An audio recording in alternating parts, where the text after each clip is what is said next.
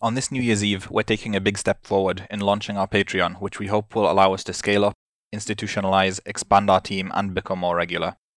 In this very special episode, we go through the history of our project from the early days of the Arab Spring through to the present.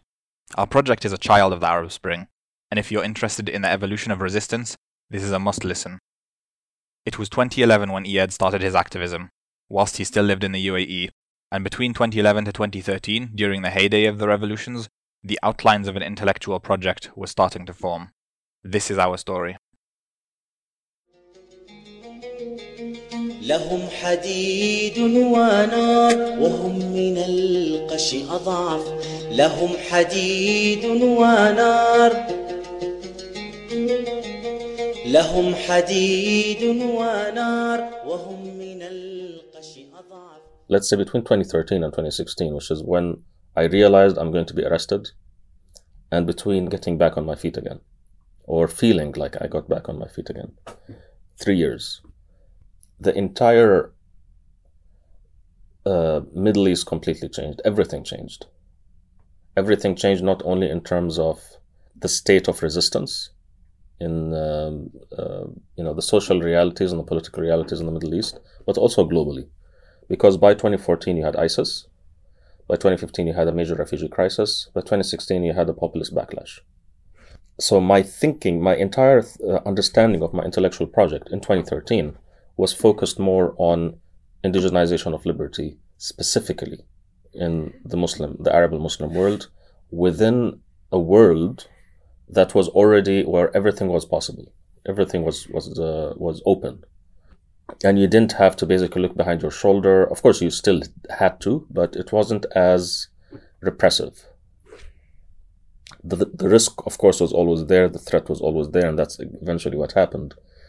But there was a feeling of empowerment that kind of says, I'm empowered to say this. I can allow myself the imagination to think about this. That was the spirit of the entire Arab Spring, that I can do what I want now. It's beyond that. It's the idea that if something is completely theoretical, you don't have to think of specifics. You don't have to think of practicalities. Like, for example, if you're never going to get power, you know that you're never going to get power in the next 20 or 50 years. There is no reason for you to figure out a taxation scheme that actually works and run the numbers for it. The Arab Spring changed everything in that sense, because what was impossible became urgent, not just possible, but urgent. So everybody who had an idea like, oh, we have to be Islamist, or we have to be Arab nationalist, or we have to be leftist, or we have to be capitalist, etc. There was no politics before, so nobody had to actually figure anything out. Suddenly, every project had to compete. And everybody had to have come up with a plan immediately. And at the same time, of course, you're talking to everybody. You're talking to everybody across the intellectual board. So out of that came kind of the outline of an intellectual project that by 2013 became clear. At that time, our intellectual project was no larger than a book.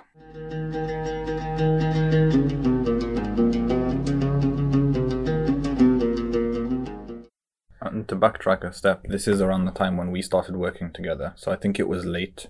It was around 2012 when your Twitter feed came to my attention, and you'd be opening provocative topics about Islamic reform, about re-examining Islamic history, and basically dissecting sacred cows and showing that what we think happened isn't really the entire story. It wasn't always this way. And I ended up being basically trying to push you into writing this book. What really spurred me and thought I have to write this book right now is really those two events. First, the fact that we had a really bad August with the Rabaa massacre and the Ghouta massacre, and I knew at that time that it's a matter of time before we have another wave of jihadism. And I knew that they're going to come after everybody. They being the Arab regimes. The Arab regimes. Basically, it became very clear what they were doing, who's behind it, and what was their plan. The second event was really a personal event, which is that I found out that Amara was pregnant. We weren't planning on being pregnant, but it happened, and I realized that I have a deadline now, and that's when we started regular recording sessions. I think we have maybe. Is it 45 hours of content or maybe more? At least, yeah. And we were basically daily So every day, an hour a day. after work, I would leave my job and head to the nearest cafe and set up my laptop. Every day, like through December to like April, May. Through the day that I was arrested, really.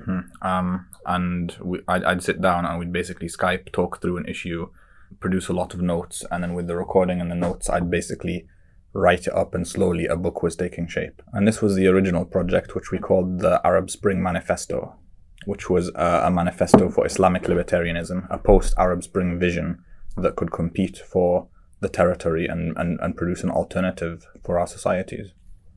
And at the same time, by January 2014, it became clear to me that I'm going to be arrested eventually. I did not think that they're going to be reckless. And I didn't think that, they're going to arrest me right away. I thought, maybe if I keep a low profile and I stop tweeting the more influential stuff, I delay some of my media projects. Reduce your Arabic output in particular. Reduce my Arabic output and speak more about like commentary rather than analysis. Maybe they're going to allow me to, they're like, okay, this guy's not no trouble. Basically look less threatening. Yeah, and of course, now I know that it doesn't help. Keep in mind that what was happening around me, everybody was getting arrested. Everybody was getting silenced or arrested. People are going, basically, we know that they're being beaten and tortured. You mean in the UAE? It was a time, in the UAE, it was silencing, really. Basically, people started to become silent, but the assault really came in Egypt, where a lot of my, colleagues and comrades were. Syria became completely, this was after the Ghouta massacre in 2013. So it became clear that the Islamist and jihadist element, the more extremist elements, are on the rise, because that's what happens when you commit such massive massacres and people feel like, I don't care who I support so long, they get me out of here. So it was basically a really dark period in the Arab world, and the forces of authoritarianism were rising everywhere. And they were triumphant. They felt that they won, and they're going coming after everybody. And I think I tweeted this exactly. I said, they think they won, and they're coming after everybody who believed. And then, of course, came the arrest, end of April 2014. And of course, at that point, nobody knew what happened to me. It's just that on April 29th, Bassem Sabri, my dear friend, fell to his death in Egypt. Before we could process the news, the next morning I was arrested in another country in the UAE.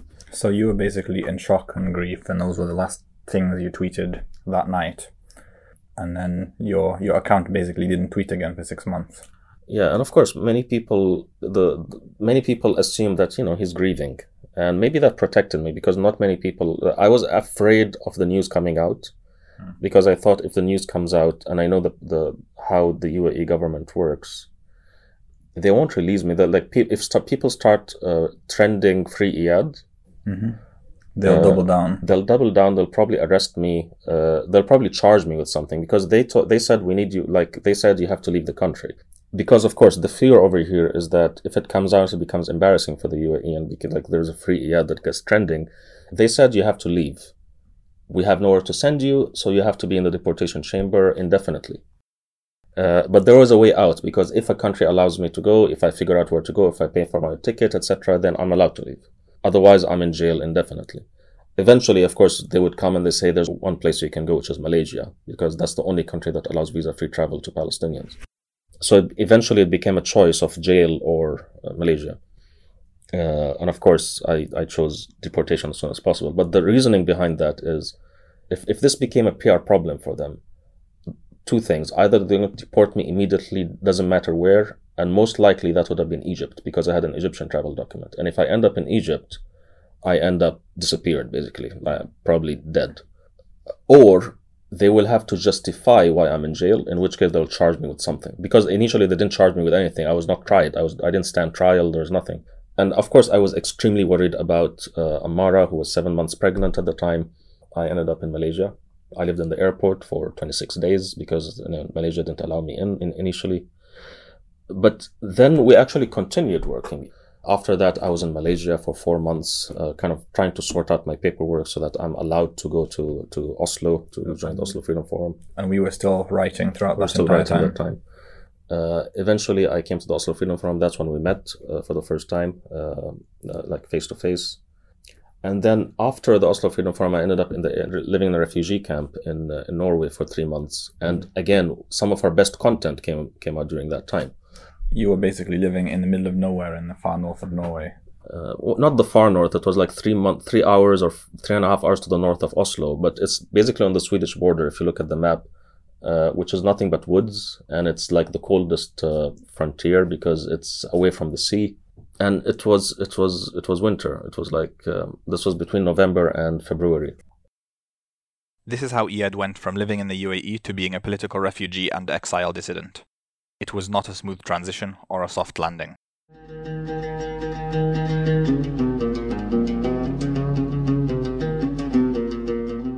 So anyway, 2015, eventually after I got asylum, 2015 proved to be quite a traumatic year. When I was arrested, it was tough, but I felt like I can do it. And of course, the traumatic part really was that it's like the worst outcome I could ever imagine as of 2013 and early 2014. Like my worst nightmare was I'm going to lose my country. And then I was put in a situation in those few days where losing your country is actually the best possible outcome. Like the worst possible outcome became the best possible outcome because that was the only way for me to survive and not end up in jail for a very long time or dead or whatever.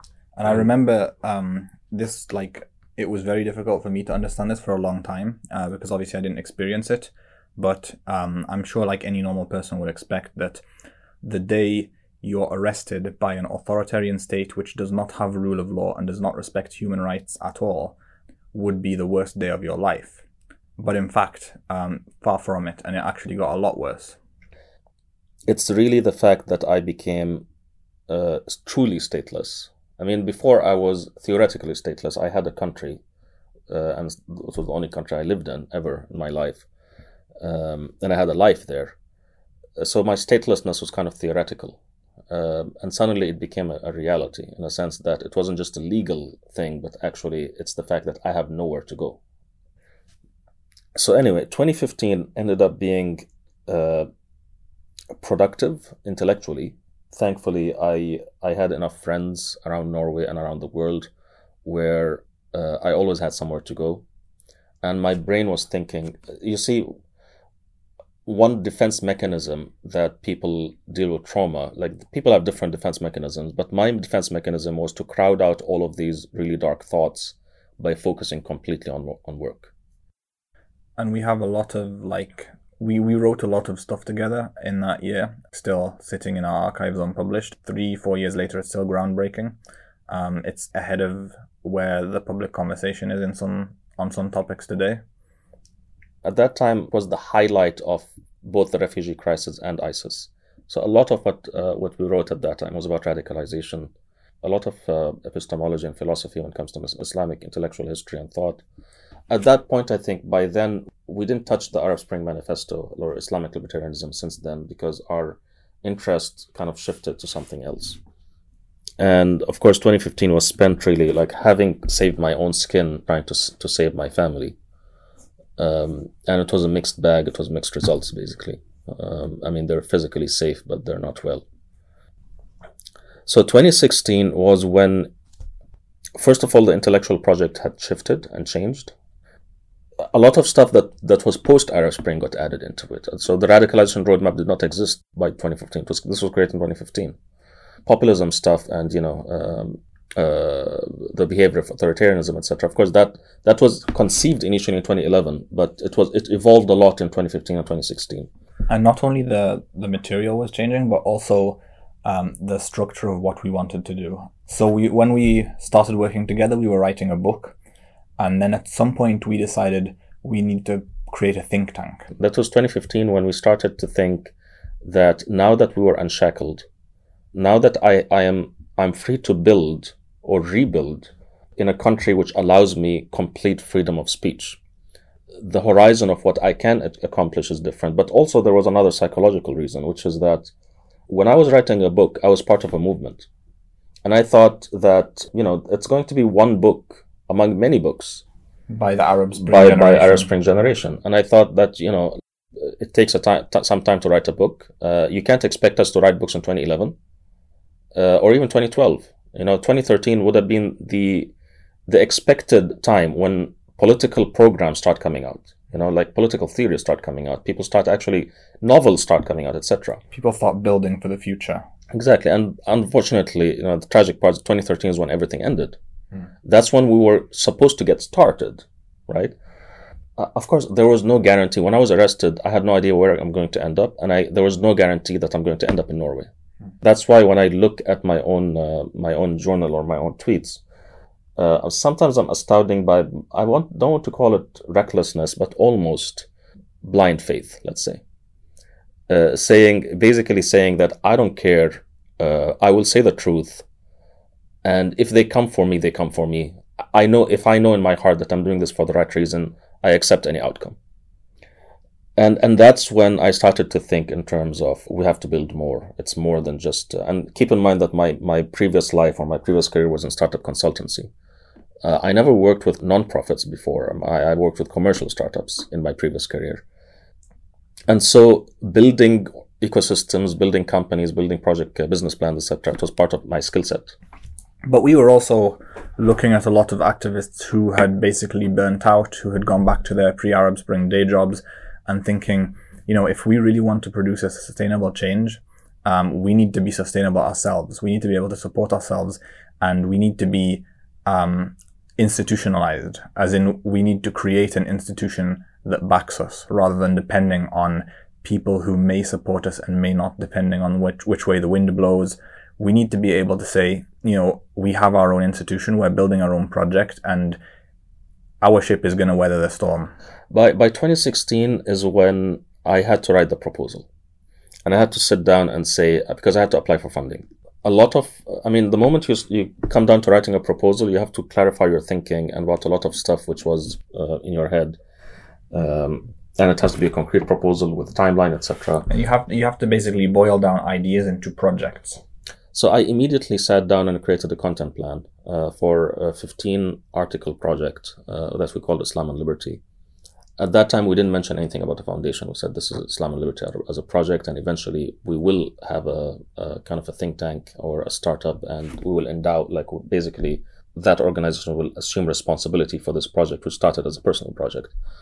It was supposed to launch in late 2016, and we thought that our mandate is wider than just Islam and Liberty. Islam and Liberty was one theme that we were interested in, but really the wider theme was really authoritarianism, and that's why we thought that the Arab Tyrant Manual, being a very well-known brand, internet brand or hashtag since 2011, basically we already have this captive audience. People know what it is, people know what it's about, and we basically picked it up. And this was during 2016, and I remember our plans took a big turn with the US election. Exactly. So in 2016, as you mentioned earlier, there was the issue of independence.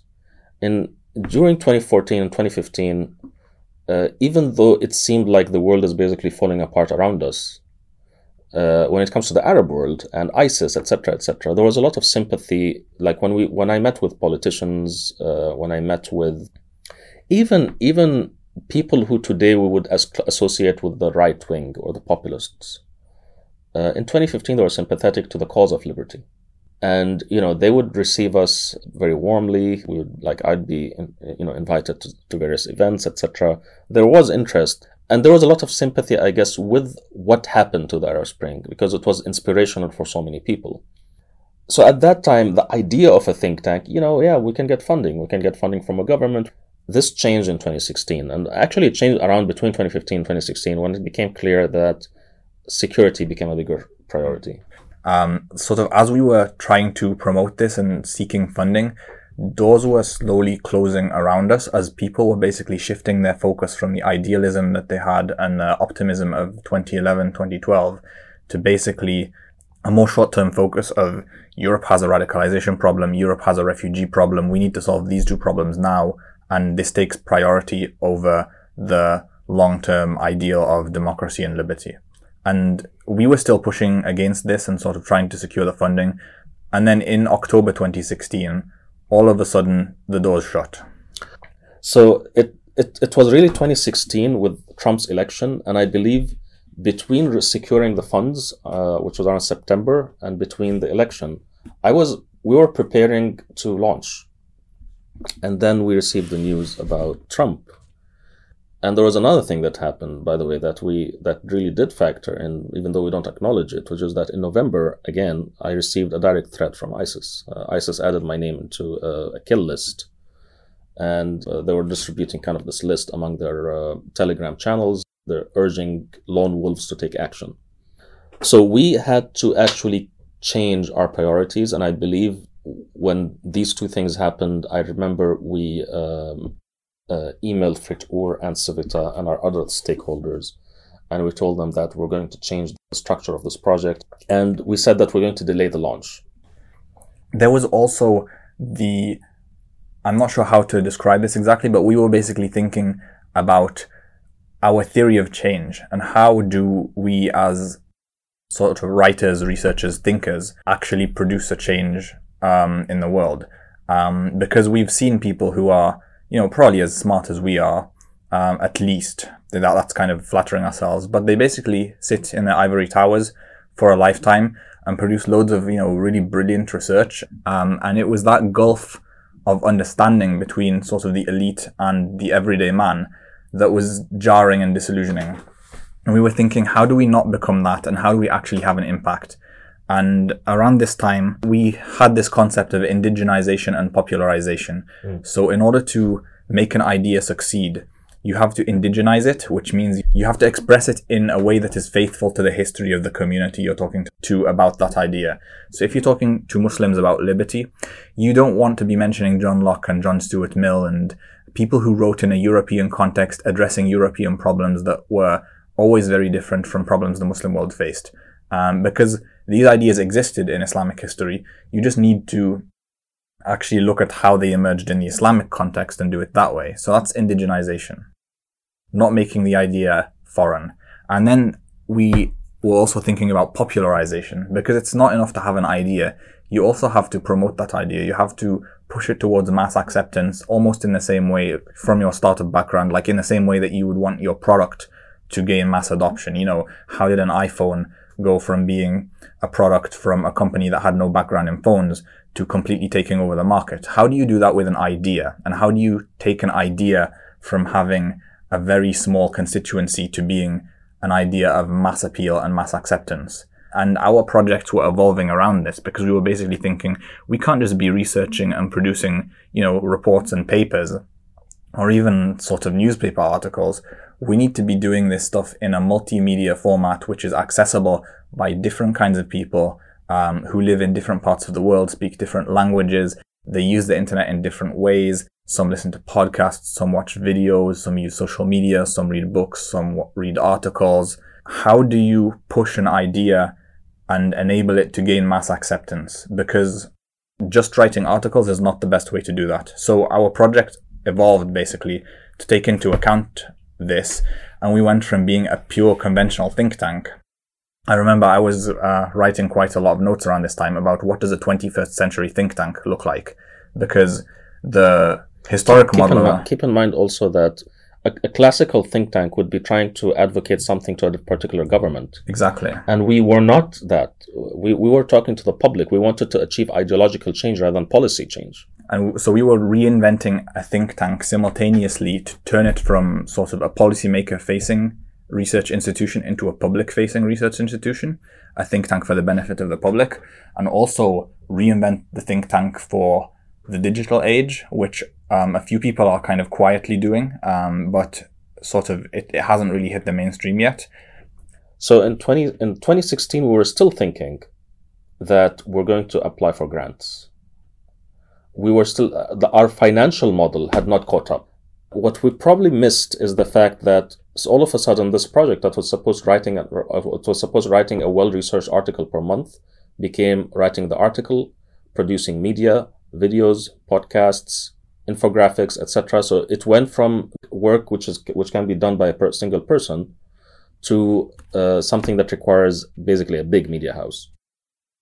And so we enter 2017, and I believe it was really right around the inauguration that we had our launch, like in Norwegian, in the Norwegian language. What was really unexpected about 2017 is that around the same time that I said, okay, now I have to buckle up and do all of this work and fundraise, etc., the amount of work increased tremendously. The amount of political volatility that we were dealing with increased dramatically after Trump. Not only Trump, but also Arab dictators. That's the unsaid story. Arab dictators went bonkers because they were so happy that now they have space. So the amount of workload really increased. And in 2017, that's where the PTSD symptoms started to mount. And the pressure, of course, as I said, mounted. Our fundraising activities became far less effective because the political, after Trump, what had started in 2015 or 2014, which is this shift from, hey, let's fund projects related to democratization and liberty, etc. It went to security and jihadism studies. And by 2016, it became clear to us, 2016, 2017, really, that's when we're still trying to fundraise. I guess we were trying to fundraise on our own terms. But also, a few major funders who had expressed significant interest and even invited us to speak at events, they basically stopped returning our calls. And it became clear that if you want to get funding, you will have to massage the message, so to speak, which means the topic of the day is not democratization. The topic of the day is security studies, terrorism studies, counterterrorism, radicalization, jihadism, anything that you had to, like, you cannot speak about democratization, anti-authoritarianism, etc. in the Muslim or Arab context without making it about extremism. And a lot of organizations sort of shifted their mission, and we weren't willing to do that. I hated it. And that's aside from the fact that they were being so incredibly short-sighted, because how do you expect to end extremism if these governments in the Middle East are still a crisis factory? Exactly. That was actually something that I almost made a reputation for myself by speaking about that and saying that you have to tackle the root causes. So had I accepted that premise, had we accepted as a team this premise, first of all, we would have lost our mission and we would have been sucked into dependence for grants, because we would have built an organization, you have salaries to pay, you have, office rent to pay, etc., all dependent on the grantors. We started to think we don't want to go this route of becoming dependent on institutional funders. And we basically thought about this and tried to figure out who can we trust, who will back us and who will support us without sort of these undue demands, and who will put their trust in our mission and our ability to achieve that. And there was only one answer, which is our audience. Yeah. And that's why in 2017 we decided to launch a fundraiser. To be honest, we weren't completely explicit about what we want to do with the funds, because at the time our own plans were evolving. We ourselves were still thinking, what is the priority? What's the financial priority? Of course, we needed to pay our own salaries, etc. But also, like, are we going to put this towards a media budget, or are we going to put this towards an event program, etc.? So that summer, we launched a crowdfunder, and our audience backed us incredibly generously. It sort of blew our expectations out of the water that we hadn't even explicitly said exactly what we're going to do with this money, but people just dived in. I was skeptical about how much to ask, and I thought maybe we should fund ourselves for like a couple of months. Yeah, like $10,000. And eventually I said, you know what? No, let's ask for $20,000. And we eventually got $35,000. At the time, we were still wondering, should we go institutional funding or should we go audience funding? And we got, throughout 2017, we got more funds. We also got some institutional funding. It was like not enough to run things. Most funding we got in that year was from our own audience. And of course, when it came to implementation, that's when we hit the major snag, which was the PTSD worsening. So that's basically, we kind of, the PTSD was rumbling in the background this whole time, and you were struggling with it, and you were kind of trying to still ignore it and trying not to talk about it. No, to be honest, I thought that settling down and getting to work is going to make these symptoms go away. You thought it was over, basically. To be honest, in 2015, when I consulted with some friends who have they have some background, they said you have to build a new normal. This is the next step. You have lost your normal and you have to build a new normal. And I thought, that means I have to get back to work. That didn't happen. It's not something that you can just shake off. Sometimes I hesitate about saying this, but I tried to kill myself twice in 2017. It got that bad, and it was only when it got that bad that I realized this is a threat to my life, and I need to seek professional help. Otherwise, this is something that can actually end my life. I started to seek institutional help, not only in terms of therapy, but in terms of, listen, guys, I'm talking, about the Norwegian bureaucracy. Listen, guys, I'm a refugee. You accepted me as a refugee. I have certain rights, and I never received them.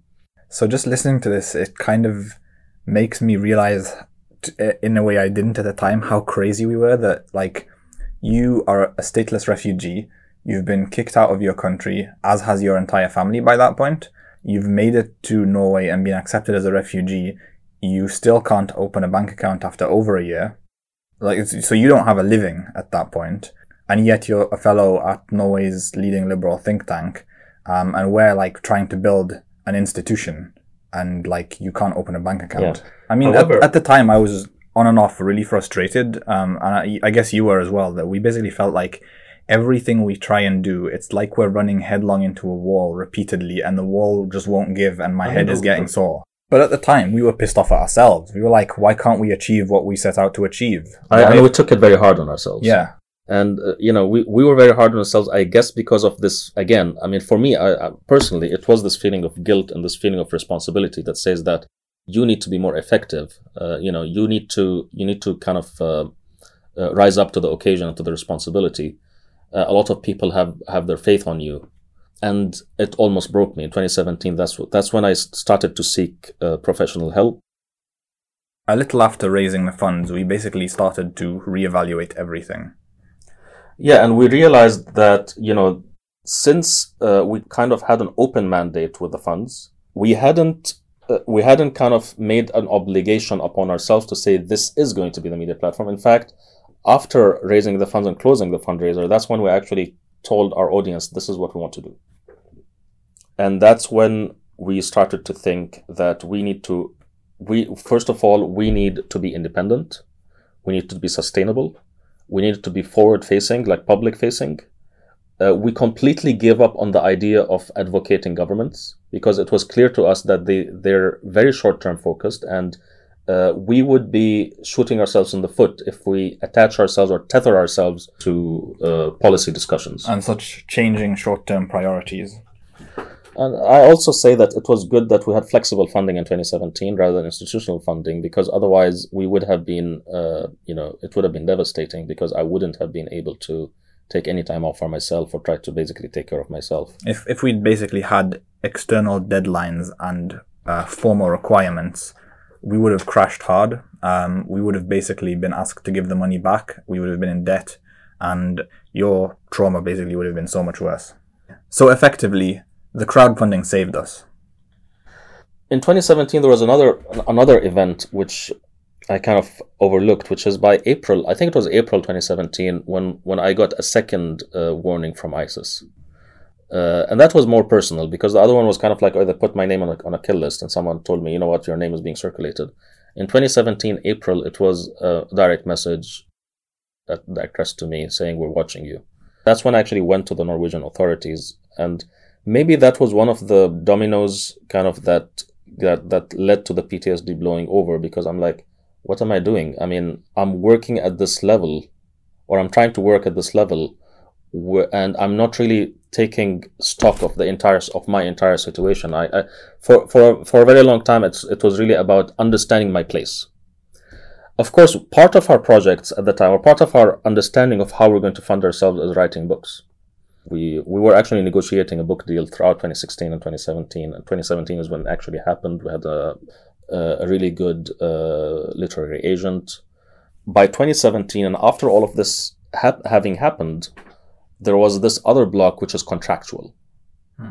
We had taken an advance to write a book, and the book has to be written. And we had to take that advance because we were basically thinking, how else do we fund you to live? I was 3 months late on rent when I got the advance eventually in mid 2017. And then, so the rest of 2017, I would say from August to the end of the year, is when we started to think in terms of launching a second platform, the Arab Tariq Manual, And we said that we promised our audience a media platform, right? Thinking about the Arab Tyrant Manual was I guess, a stroke of brilliance for two reasons. First of all, it really secured. Basically, we're jumping on one leg, because Islam and liberty was that topic that people were interested in 2014, and nobody was interested in 2017. But it was still essential. It was still as essential as ever. But we have built kind of the 2014 idea came out in 2017, and it was again as relevant as ever. But we're jumping on one leg, and the Arab Tyrant Manual gave us the other leg, which was because the Arab Tyrant Manual was about authoritarianism, including Trump's authoritarianism. And very quickly we found that we have more content for the Arab Tyrant Manual than for Islam and liberty. And also that's how we connect the research that we want to do to current events and current priorities without compromising our vision. So that's how the Arab Tyrant Manual came to be. And of course, the plan was it's not going to be only a podcast. We'll start with the podcast, and then we'll start the Arabic podcast, and then we'll start publishing articles and stuff.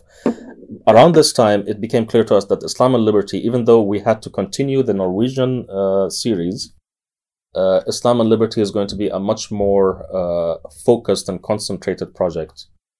So basically, Islam and liberty will be a much smaller, tighter group of writers who are much more sort of unified on their intellectual or orientation and their ideas, whereas the Arab Tyrant Manual would be more open to a wider range of contributors who are all pushing in the same direction, which is against authoritarianism. 80% of our output is going to be on Arab Tyrant Manual, and 20%, if we actually look at quantity rather than quality, 80% ATM, 20% INL. Maybe INL will produce like really groundbreaking stuff once every 2 months, while the Arab Tyrant Manual is more about consistent output week after week, and hopefully day after day as well. So in 2018, that's when I had to take a break and actually write the book, because the publishers were getting annoyed. So we started the book at the end of 2017. I think it was November that we started to outline it and really get into December that we started seriously writing. Because keep in mind, like I started my therapy sessions in, so I applied for help it was August, I believe, and it takes them 2 months or 3 months to get back to me. So I think my first session was in October, and the period in between was like pretty terrible. Like it was like the most terrible PTSD symptoms I've ever had, like nightmares and hypervigilance and this dissociative episodes and disorientation. Like you don't feel you don't know where you are or when you are. And I'm weirded out because the one thing you always rely upon, or at least I could always rely upon, is my brain. And you feel like your brain is playing tricks on you. And that part itself is probably more traumatic than the symptoms. The fact that you feel like I can't even trust my own senses, my own brain. And I had to write a book while doing therapy. Man, we're crazy, aren't we? It's a good thing you got the therapist by the Trump election, because I think we all needed it by then. But yeah, I mean, and there were a lot of personal difficulties at the time. My father's condition continued to deteriorate. My marital situation kind of broke apart. So 2018, I had to write the book. We worked, I think it was December. I remember working over the Christmas break, because like 2 weeks, Oslo almost goes to sleep because everybody goes to cabins outside the city or skiing. And I left my job and basically came over here to kickstart the book. Yeah. So that was 2018, and what we did really is we actually finished the book. There was another round of editing in June, and I submitted the manuscript beginning of July. Because like you write the book, you send it to an editor, it comes back to you, and then you send it again, it comes back to you. So keep in mind, during this time, we're still publishing the Arab Tyrant Manual on a semi-weekly basis. The podcast. The podcast. And the book is finished. By the way, it's called The Vicious Triangle: Terrorists, Tyrants, and the West. Excellent title from an excellent editor, by the way. So I believe it was in 2018 that we started to think that we need to shift into an audience funding model, since our audience have proven that we can lean on them. And institutional funds, we didn't want to get sucked into that. We didn't want to let go of our independence, and we didn't want to become completely dependent on grants that may or may not come. of course, the platform that actually allows this is Patreon. I think the really important bit to explain here is that forget what we publish on my Twitter account and our institutional Twitter account, which is Islam and Liberty and Arab Time Manual. The amount of content, the amount of discussions that we have, literally daily from 2013 to now, there's this other timeline in which we discuss things much more deeply with a lot more presumed knowledge, and maybe workshopping ideas that we may or may not publish. So there's been, and normally we don't publish. Normally we don't. And we have like thousands of documents, notepad files, Word documents. No, and just the chat history. I think like maybe if there's like a digital museum, then I think our Facebook chat history should fit into that. This could become kind of a two-tier system whereby our front-facing content is always going to be open and free. So because, a lot of research goes into this, and I was always really annoyed with like Washington Post or New York Times, where it only allows you like 3 articles a month. So that's why when we came to designing our own policy, we said we don't want to do that. Our open content is always going to be open and free for all. However, we have another, we have basically the behind the paywall comes our own privileged discussions that are extensive and daily. We basically let you into the factory. We basically let you into our own internal discussions about what's happening, which are, to be honest, are more interesting and often of really high quality in terms of quality of ideas, but not polished enough to be published. And they're often more provocative. And that's why, the moment you have, when you go from 5,000 followers to 100,000 followers, when I had 5,000 followers, I could say whatever the hell I wanted. Because, I didn't have that big an audience. I didn't have that many trolls and haters. I still can. But then when you have 100,000 followers and you kind of, your brand or your image is kind of politicized. So almost all of the time when we're talking about Islamic reform, we're doing it in like a closed chat room. No, even political stuff. Even remember, for example, when we talked about, just now we had a discussion about, for example, the sustainability of the UAE, and we even came up with a timeline for it, saying that by 2036, the UAE would likely look like an apartheid state. Before that, we were basically talking about why China can never be the preeminent global superpower because they're not universalist. Which, we have no plans to publish anytime soon just because we don't have the time. And there's also the fact that, we wrote a report about MBS in 2016, right? Basically predicting everything up till now. And we haven't, I think every couple months we used to dig it up and now is the time to publish it. No, I used to dig it up and I used to pressure you, and I feel really guilty because I'm pretty sure I played a major role in your PTSD. And I'd be like, Iyad, why aren't we publishing this? And then I'd come back like a month later, Iyad, we need to publish this. Yeah, it's crazy. But, so what we want to do now, this is the next phase of Kawakibi Foundation, which is, by the way, we're not even a foundation yet. We're a Kawakibi Center. We have to raise funds in order to become a foundation. I think that the coming period, the way it's going to look is that we're going to launch our Patreon page, which allows you to support us. Let's say, put your money where your values are. But it also gives you, once you do that, you also unlock our behind the paywall kind of private discussions, which, as I said, it's basically it's a running commentary that goes back 5 years really, and it's in a forum. It's forum format, but also, there are other formats that you, of course, it depends upon the level of support that you want to offer. The important thing here is that this behind the paywall stuff and this perk is not only available for funders, because we need desperately to expand our team. We don't have the funds to hire like 20 people, but we're going to treat volunteers as if they're backers. We're going to basically, if you donate 3 hours of more of your time every week, then we're going to treat you as if you're basically one of our top backers, financial backers. We don't want to pose it in such a way we're saying it's only people who pay us money who access our behind the paywall content. It's also volunteers. It's anyone who supports us. But yeah, I mean, the plan over here is that we want to have consistent output. We want to solve the problem of having so much output, so much content, and inability to publish it. So there's basically a lot that has been going on, and it's always frustrating when you're working on things on the most volatile topics and countries, target countries in the world, and you have no funds. Like basically you're doing this basically because you believe in the cause. But the idea here is that we wanted to create a business model or a funding model, which is very much tied into our publishing. And the only one that we can think about, the only one that actually makes sense, is audience funding. Of course, the goal is to have consistent output. We haven't set the targets exactly yet. We have to do that over the next couple of weeks. Several articles. We might start with, let's say, expecting 3 articles a week, going up to attracting more contributors, so we can actually start having a platform which actually publishes 5 or 6 articles a day.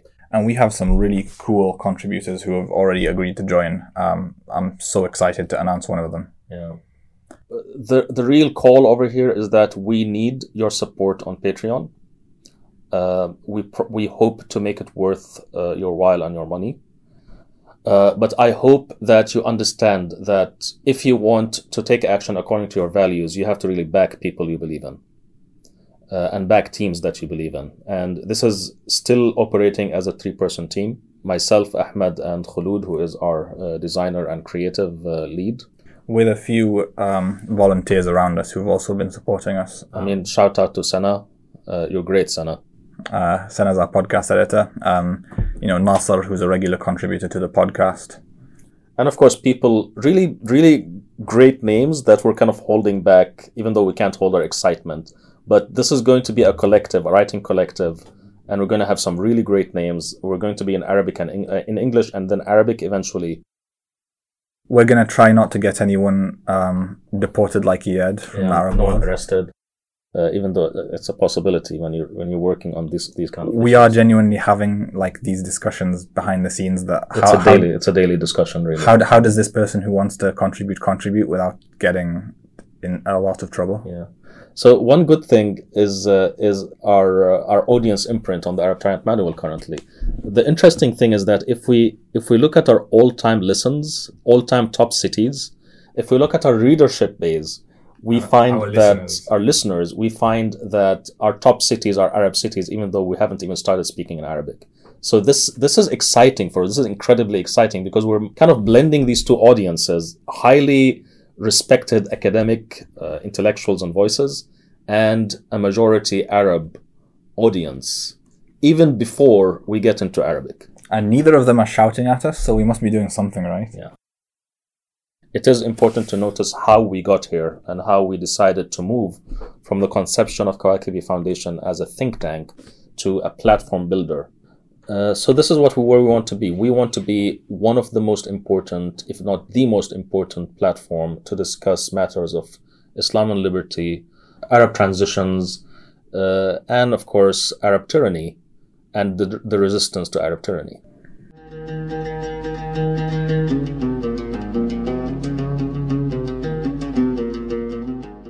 This is the part where I say the Arab Tyrant Manual is a project of Kawakibi Foundation, and that was the story of Kawakibi Foundation and how the Arab Spring gave birth to this project. You can find a link to our Patreon below, and I can't emphasize enough how important your support is to us. We've decided to permanently connect our work to your support, and you will shape this project as we build it together. We consider ourselves to have completed our launch successfully once we've hit 1,000 supporters. Please click the link in the description. See you next time.